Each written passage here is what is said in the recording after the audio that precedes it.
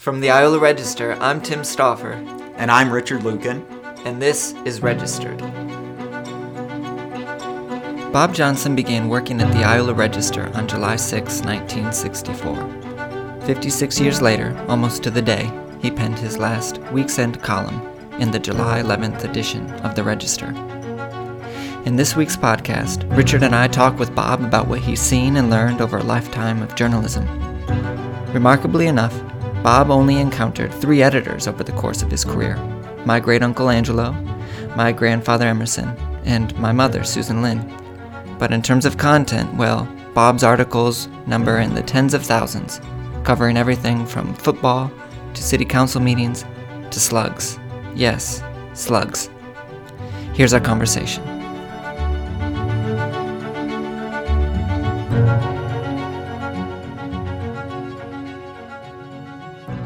What are you doing now without a... Well, I wake up every morning on Saturday, and I go to coffee at 9 o'clock. That's something I've been doing since I kind of went to part-time. And usually I'm the youngest person there at 77. But part of the reason I go is because I learn a lot. I think most people, they should spend more time talking to their elders, because a couple of them are in their 90s and 2 or 3 in their 80s, and I've learned a lot. Learned a lot about Humboldt, learned a lot about how Monarch works, learned about ag, that I already knew quite a bit about ag, but I've learned more. And we just have a great time. We drink coffee, and I usually eat breakfast, oatmeal or gravy and biscuit or something, and we drink coffee until about 10 o'clock, and somebody will say, well, time's up.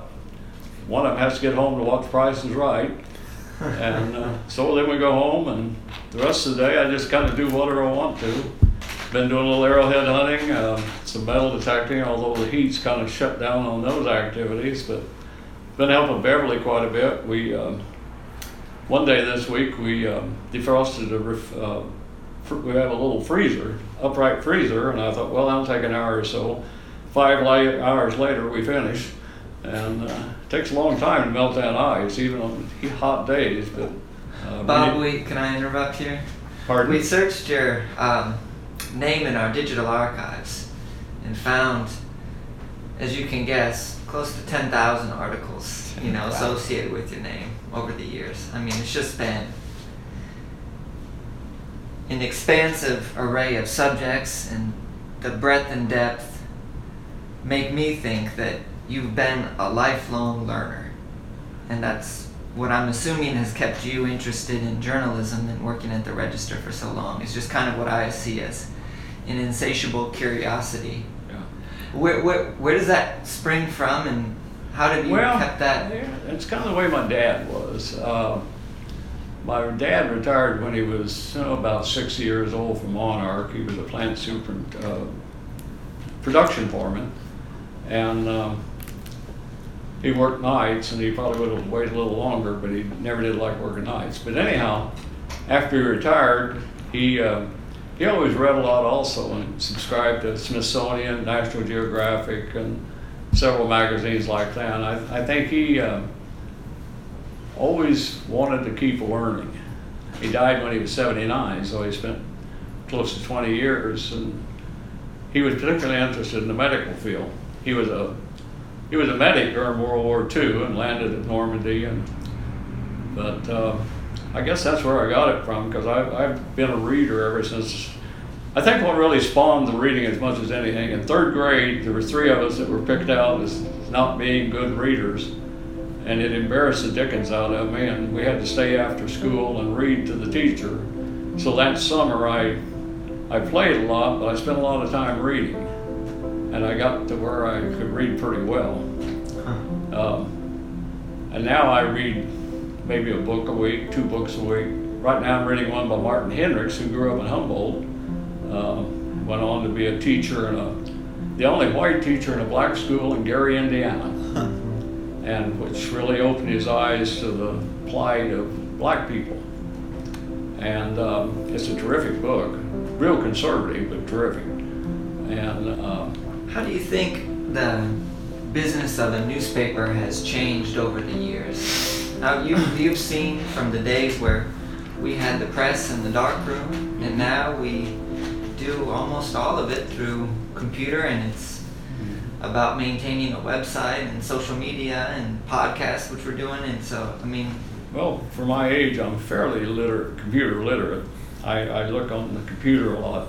I read a lot of stuff on computer, at my home computer. But it's a lot more efficient. It opens up opportunities for us to really do more. I started on an old Underwood typewriter, which, they're boat anchors now. They just had to pound the dickens out of them, and every once in a while they'd miss a key, and you have to go back and correct it on with a pen, and then it was set and typed. But we don't need to go into all that. It's physically the biggest difference is it's cool here. It used to be hot because of the press and the molten lead and all of that. But I think the Register in particular, I think is doing about as well as it ever had as far as telling the story of Iola and Allen County. I really like what we've done as far as looking more investigative type or long form stories that tell more than just the bare facts. I think we probably have the goodest staff right now we've ever had. Everybody we have, including you, Tim, are good writers. And Susan writes a lot. Emerson just wrote editorials. Although the first 6 or 8 years I was here, Emerson and I wrote everything except death and funerals. Mm-hmm. And I also did The Wire and made up the front page. And it was a lot of long days. I remember times during sports season, because I wrote sports, there was weeks I'd go to basketball games 6 nights a week, which probably shortchanged my family a little bit.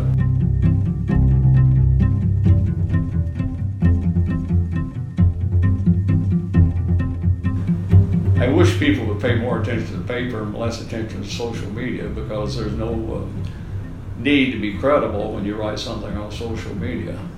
And I think that our mission has always been to tell the history of Iola, and also to tell it in a factual and a true way. And we make mistakes, and when we make a mistake, I've always been eager to correct it. If it was mine or whatever, if someone comes in and said that's not right, well, we look into it. If it was right, we write a correction. And that's what you ought to do, because you want things correct. Give some advice for writing. What makes a good writer? What makes a good journalist? Well, you need to be inquisitive. That's probably the main thing. And you also need, as I just said, you need to have the mindset that you don't want to put yourself in the story. You aren't the story. The story is about whomever you write, and or whatever you write. And I've noticed in some, probably more on TV news than anything else, it seems a lot of reporters insert themselves into the story. And Emerson once, and we did this for a year or two. I don't know whether you're here yet, Richard, or not, but we decided we weren't going to put bylines on take stories. The bylines off. Yes, I was, actually. And Emerson said it's the Register story, not the individuals. And there was one reporter then that didn't like that particularly. And we all like to see our name in print. It tickled me. I've had a few stories done about me the last few years because I've been able to outlive people. And although I've written thousands of stories, it kind of tickled me to see my name in the paper and had things said about me. And it got me to thinking that, I call up someone and ask, can I do a story on this, that, or whatever? And they'd, oh, yeah. And I always thought, well, why are they so excited? It's just a story. But now I understand better after I had stories done about me. You do like to see your picture and your name in the paper. What led you to newspapers? Was that something that you'd even thought about as a kid, or how'd you come Well, by? it was by accident, really. Frank Hemphill was my science teacher in high school, and Frank Hemphill, he probably never got any awards for being a master teacher or anything, but as far as I was concerned, he was the best teacher I ever had in high school or college.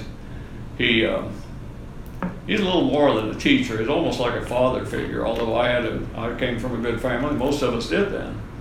But Bob Works and I and Ron Mittendorf and 4 or 5 of us that took all the sciences. But when I was in high school, I thought, well, I'm going to go into science. And May Stang was my math teacher, and she was terrific too. And so she taught me, and actually that's why I went to Pittsburgh State, because her sister was head of the math department. And so I went to Pittsburgh State, and Jerry Ham was our counselor, and his father-in-law was managing editor of the Pittsburgh Sun, which is a morning paper. Then Pittsburgh had 2 papers, the Headlight in the afternoon, the Sun in the morning.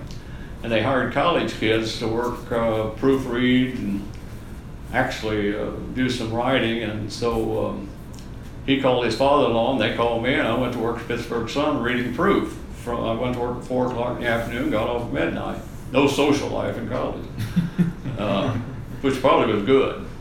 Also blamed that on maybe not making quite as good a grades as I could have, but that was more laziness than it was anything else. But anyhow, so I got exposed to the newspaper, and a year or so later, the fellow that was writing sports at night quit. Gave him his 2 weeks notice, and so Kenny Simons, who was the managing editor, he said, "You can have the job." And I said, "Well, I can't type. I never took typing." He said, "Well, you're going to have to type." So in 2 weeks, I learned to type. Really? On my own. Wow. Took the job and wrote sports for the Pittsburgh Sun for, I think, 2 years. And also, I was editor of the college paper. So I got exposed to journalism. Also decided after calculus that math wasn't for me. And again, from laziness more than anything. But then I didn't really switch majors. I don't think I'd ever declared a major. But I started taking more English and journalism classes. And I've always been able to write, even when I was a little kid. I don't know, I guess it's just a God-given talent. And I always tell people, if you want to write, just write like you're telling a story to your mother. But anyhow, Angelo Scott called me one day in spring of '64, and Bud Roberts was a sports writer here, and Bud apparently was kind of hard to get along with, but I know he got crosswise with the guys in back, and they do things they shouldn't have. They change words, they change word in a headline once in one of his sports stories. It was something about 3 shifts in the backfield, and they left out the F on purpose. Ooh. And Yikes. he just got furious, but reached the point where he decided he was going to quit. Well, Angelo told me that then he came back, but he said, "We're still having trouble." He said, "I don't know whether they let him go or he quit again, but now they needed a sports writer and someone to do the front page, pull the wire." Then we had a teletype, and you pulled the wire stories off and decided which ones went in, which was quite a challenge for a 20-year-old guy. What matters in the world today? Yeah. And so anyhow, I told Beverly, we'd been going together for years, went together 8 years before we got married. And I said, "I think I'll go up and try it for a year, and then maybe we'll decide to get married and go back to Pittsburgh. And she was a beautician, you can work down there." And they had married housing in World War II barracks. They converted to married housing, and I said, "We can live down there and have a good time, and I can probably go back to work at the Sun, and we can get by." And well, anyhow, after a year, I got to like it pretty well here. And so I thought, well, I'll stay a little bit longer. And she said, "Well, we can go back to college." We got married in '65, November 20th. Our first date was on November 20th of '57. Where'd you go? Pardon? Where'd you go? Oh, to the old cabin down at the South Park, and we had a little party down there, and we played spin the bottle. First time I ever kissed a girl. You know, it was really a passionate kiss, and that was it. We'll be right back.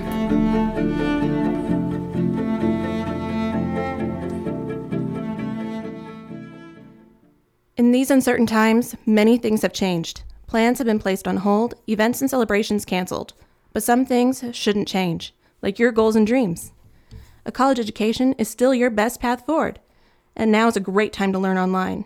Allen Community College has been providing award-winning distance education for 20 years. With exciting courses, in-demand programs, and credentialed instructors, Allen Online Learning is the region's leader in quality higher education. Allen is enrolling now. Summer sessions begin June 8th, and the fall semester begins August 17th. With one low tuition rate, fall scholarships, and financial aid available, Allen remains accessible and affordable. Visit allencc.edu to learn more. Allen Community College. We're more than education, we're opportunity.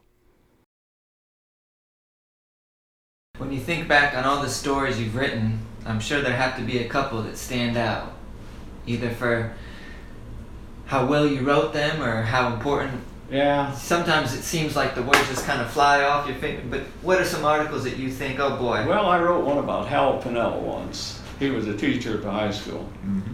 And he was a tail gunner in a B-17 that got shot down over Europe in the spring of '45. And he spent several months in a prison camp. But he said, we were treated pretty good because the Germans knew the war was about It was right over. at the end, yeah. But he said we didn't have much to eat. The Germans didn't either. He said we all ate the same thing. And said we woke up one morning and the guards were all gone, and an hour or two later, here come the American troops. But anyhow, it was one of those stories that it was a long form story. I don't probably run 40 inches or so, and I got a picture of B-17. That was one of the first times we ever kind of had some fun with illustrations. I had him make the picture of the B-17 with the story over the top of it. Remember that. And I had his, still had his POW card that he had to carry, and we ran a picture of it. It was a great, I love that story. And Richard, can I turn the question to you? Sure. You've worked with Bob since, obviously, you came here in when 94, so. What have you learned from Bob? It's weird, the little anecdotes he uses, and I don't know if he came up with them or not, but I can remember I wrote a story, and I guess it was an old journalist edict that I said he felt they should have acted this way, and Bob says, no, you feel with your fingers, you believe with your heart, and you think with your mind. And so you use those three. If you say, you can't say, well, I believe I'm going to have, or whatever. And those are just little things like that, little things, and you can always, the redundancies that I would inevitably put in my articles that he would point out, usually, really good naturedly, and you always look at him and you say, oh wow, yeah, you're absolutely right, and things of that sort. You just, learning under Bob and, well, Bruce and Emerson, I just think I hit the lottery there for three mentors to learn from, that's for sure. And one time, I can't remember, I was trying to call somebody and I was apologizing. I'm really sorry for reaching out to you at this hour. He says, don't apologize, you're doing your job. They expect you to do your job. They expect you to tell the story. And so those things are just the ones that they stick with you, and they kind of just get ingrained into what you're trying to do, and you realize you're there to tell their story. He says everybody has a story. The more I think about it, the more little edicts that he comes up with. He says everybody in town has a story. But journalism now, and particularly in the newspaper industry, these are interesting times. What do you kind of see as the future of journalism? What do you predict as a successful way to navigate a society that's increasingly online, and as... Well, let me say a couple of things about that. Number one, I don't think too many papers in Southeast Kansas in particular, and we're lucky because we do have someone in Susan, and I've wrote a few editorials, and I think you've written a couple or three or a few, Richard, and you're perfectly capable. I think an awful lot of the papers in Southeast Kansas right now don't have anyone on their staff that's capable of writing thoughtful editorials.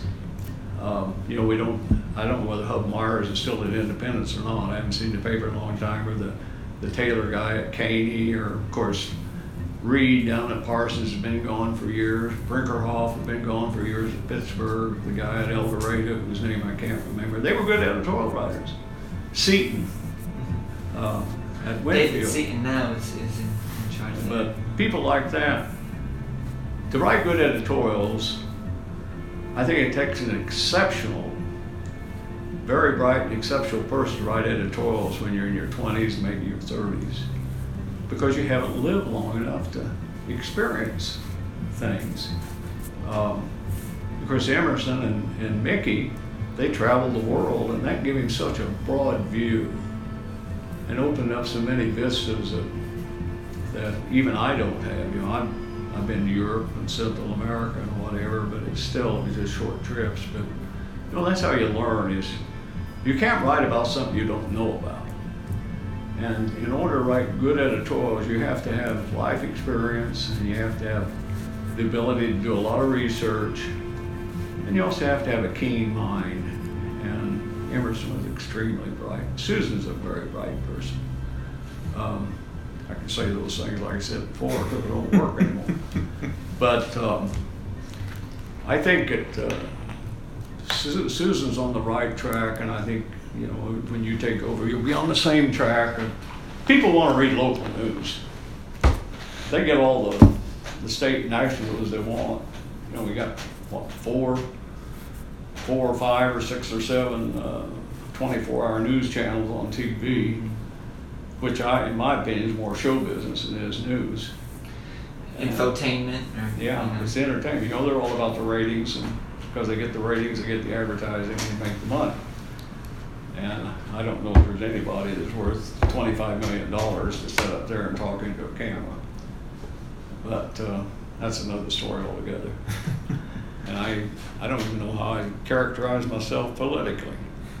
You know, I think we ought to feed people and help people. I went to a church once. We had a lot of money in the bank, $300,000 or something. And I said, why don't we spend it and help people? That's the mission of a church, is to help people, not see how much money you can squirrel away just in case we might need it someday. But, you know, Beverly and I, we don't give to a lot of things. We give to our church, but she ain't more than I kind of hate to say this because it sounds like I'm being immodest, but we've helped a lot of people over the years. You talk about your politics. This is not really political, but I imagine, and I know I've spoken with different city administrators and mayors and council members, and I'll ask them a question about budget, and invariably they may call Bob for the answer in terms of just, well, how does school finance work? Let's call Bob. And then he goes, well, Bob knows more about this than I do, so you should just ask him. Well, that's just because I've dealt with it for so many years, and it's just a matter of not being afraid of it. If you look through the budget, you can figure it out. And of course, I've done it so much that I know where to look now. Yeah. And it scares me sometimes when I go to meetings and the people that are making decisions don't seem to know what they're talking about as far as budgets. And it is a little complicated for somebody who just walks in off the street. But if you look at them, you know, sometimes they kind of try to sneak things past you, but you can find those too. And if I ever regret, we probably should have dug into that stuff more than we did over the years, and that's my fault that we didn't as much as anyone. But I've always had the attitude with government, police, and whatever to try to get along with it the best I could. You know, police, over the years, there'd be some ticklish case. They said, could you wait a couple of days? And I said, well, if it makes a difference in your investigation, that's okay. People don't have to know the minute it happens, you know. That's one thing that kind of irritates me with TV news too. They'll bring up somebody on the scene. Well, what do we know now? Well, they don't know a damn thing, but they don't necessarily make it up. They just rehash what they did, and they're trying to interview. I've never wondered why they go, 3 houses down the road. Well, what do you think happened up there? Well, hell, they don't know any more than I do. But it's just show business. One of the things I'm curious about, you've written your weekly column for so long, on top of the other news reporting, are you going to start keeping a journal, or just are you still going to write? I don't know. I've written so much. I've got so darn many hobbies. I collect tokens, I collect coins, I hunt arrowheads, I metal detect, I collect postcards, I practically You're going to be one of those busier now than you're going to be busier now in retirement than you ever were as a result. Well, people say that, but I can usually find time to do what I want to do. My wife is awful. We spend a lot more time together, and I think she kind of worried her at first, but she thinks it's okay. You're okay after all. Yeah. Yeah. But we watch a little TD together every day and eat together, and if she's got something going on, I help her with her garden, or like the other day, I helped her clean, defrost her freezer, and it turned out to be more of a job than I thought it was. But she said, I'd like to have we drink too much Dr. Pepper, but every once in a while she said, would you give me a Dr. I said, sure, I'd like to. So I run and get it for her. It's only a few steps and it makes her happy. Yeah. I think the way to peak equilibrium in marriage is to think about the other person as much as you think about yourself. All right. Well, thanks, Bob. Yeah, thank you so much Sure. for taking time out of your schedule. Oh, yeah. Jam-packed, right? Yeah. Well, I was going to come up anyhow and finish cleaning up my desk. Registered is produced by the Iola Register. For more episodes, subscribe to Registered wherever you get your podcasts. Just search Registered or find us online at iolaregister.com/registered. To support our work, please consider subscribing to the Register. You can find out more at iolaregister.com/subscribe. And thank you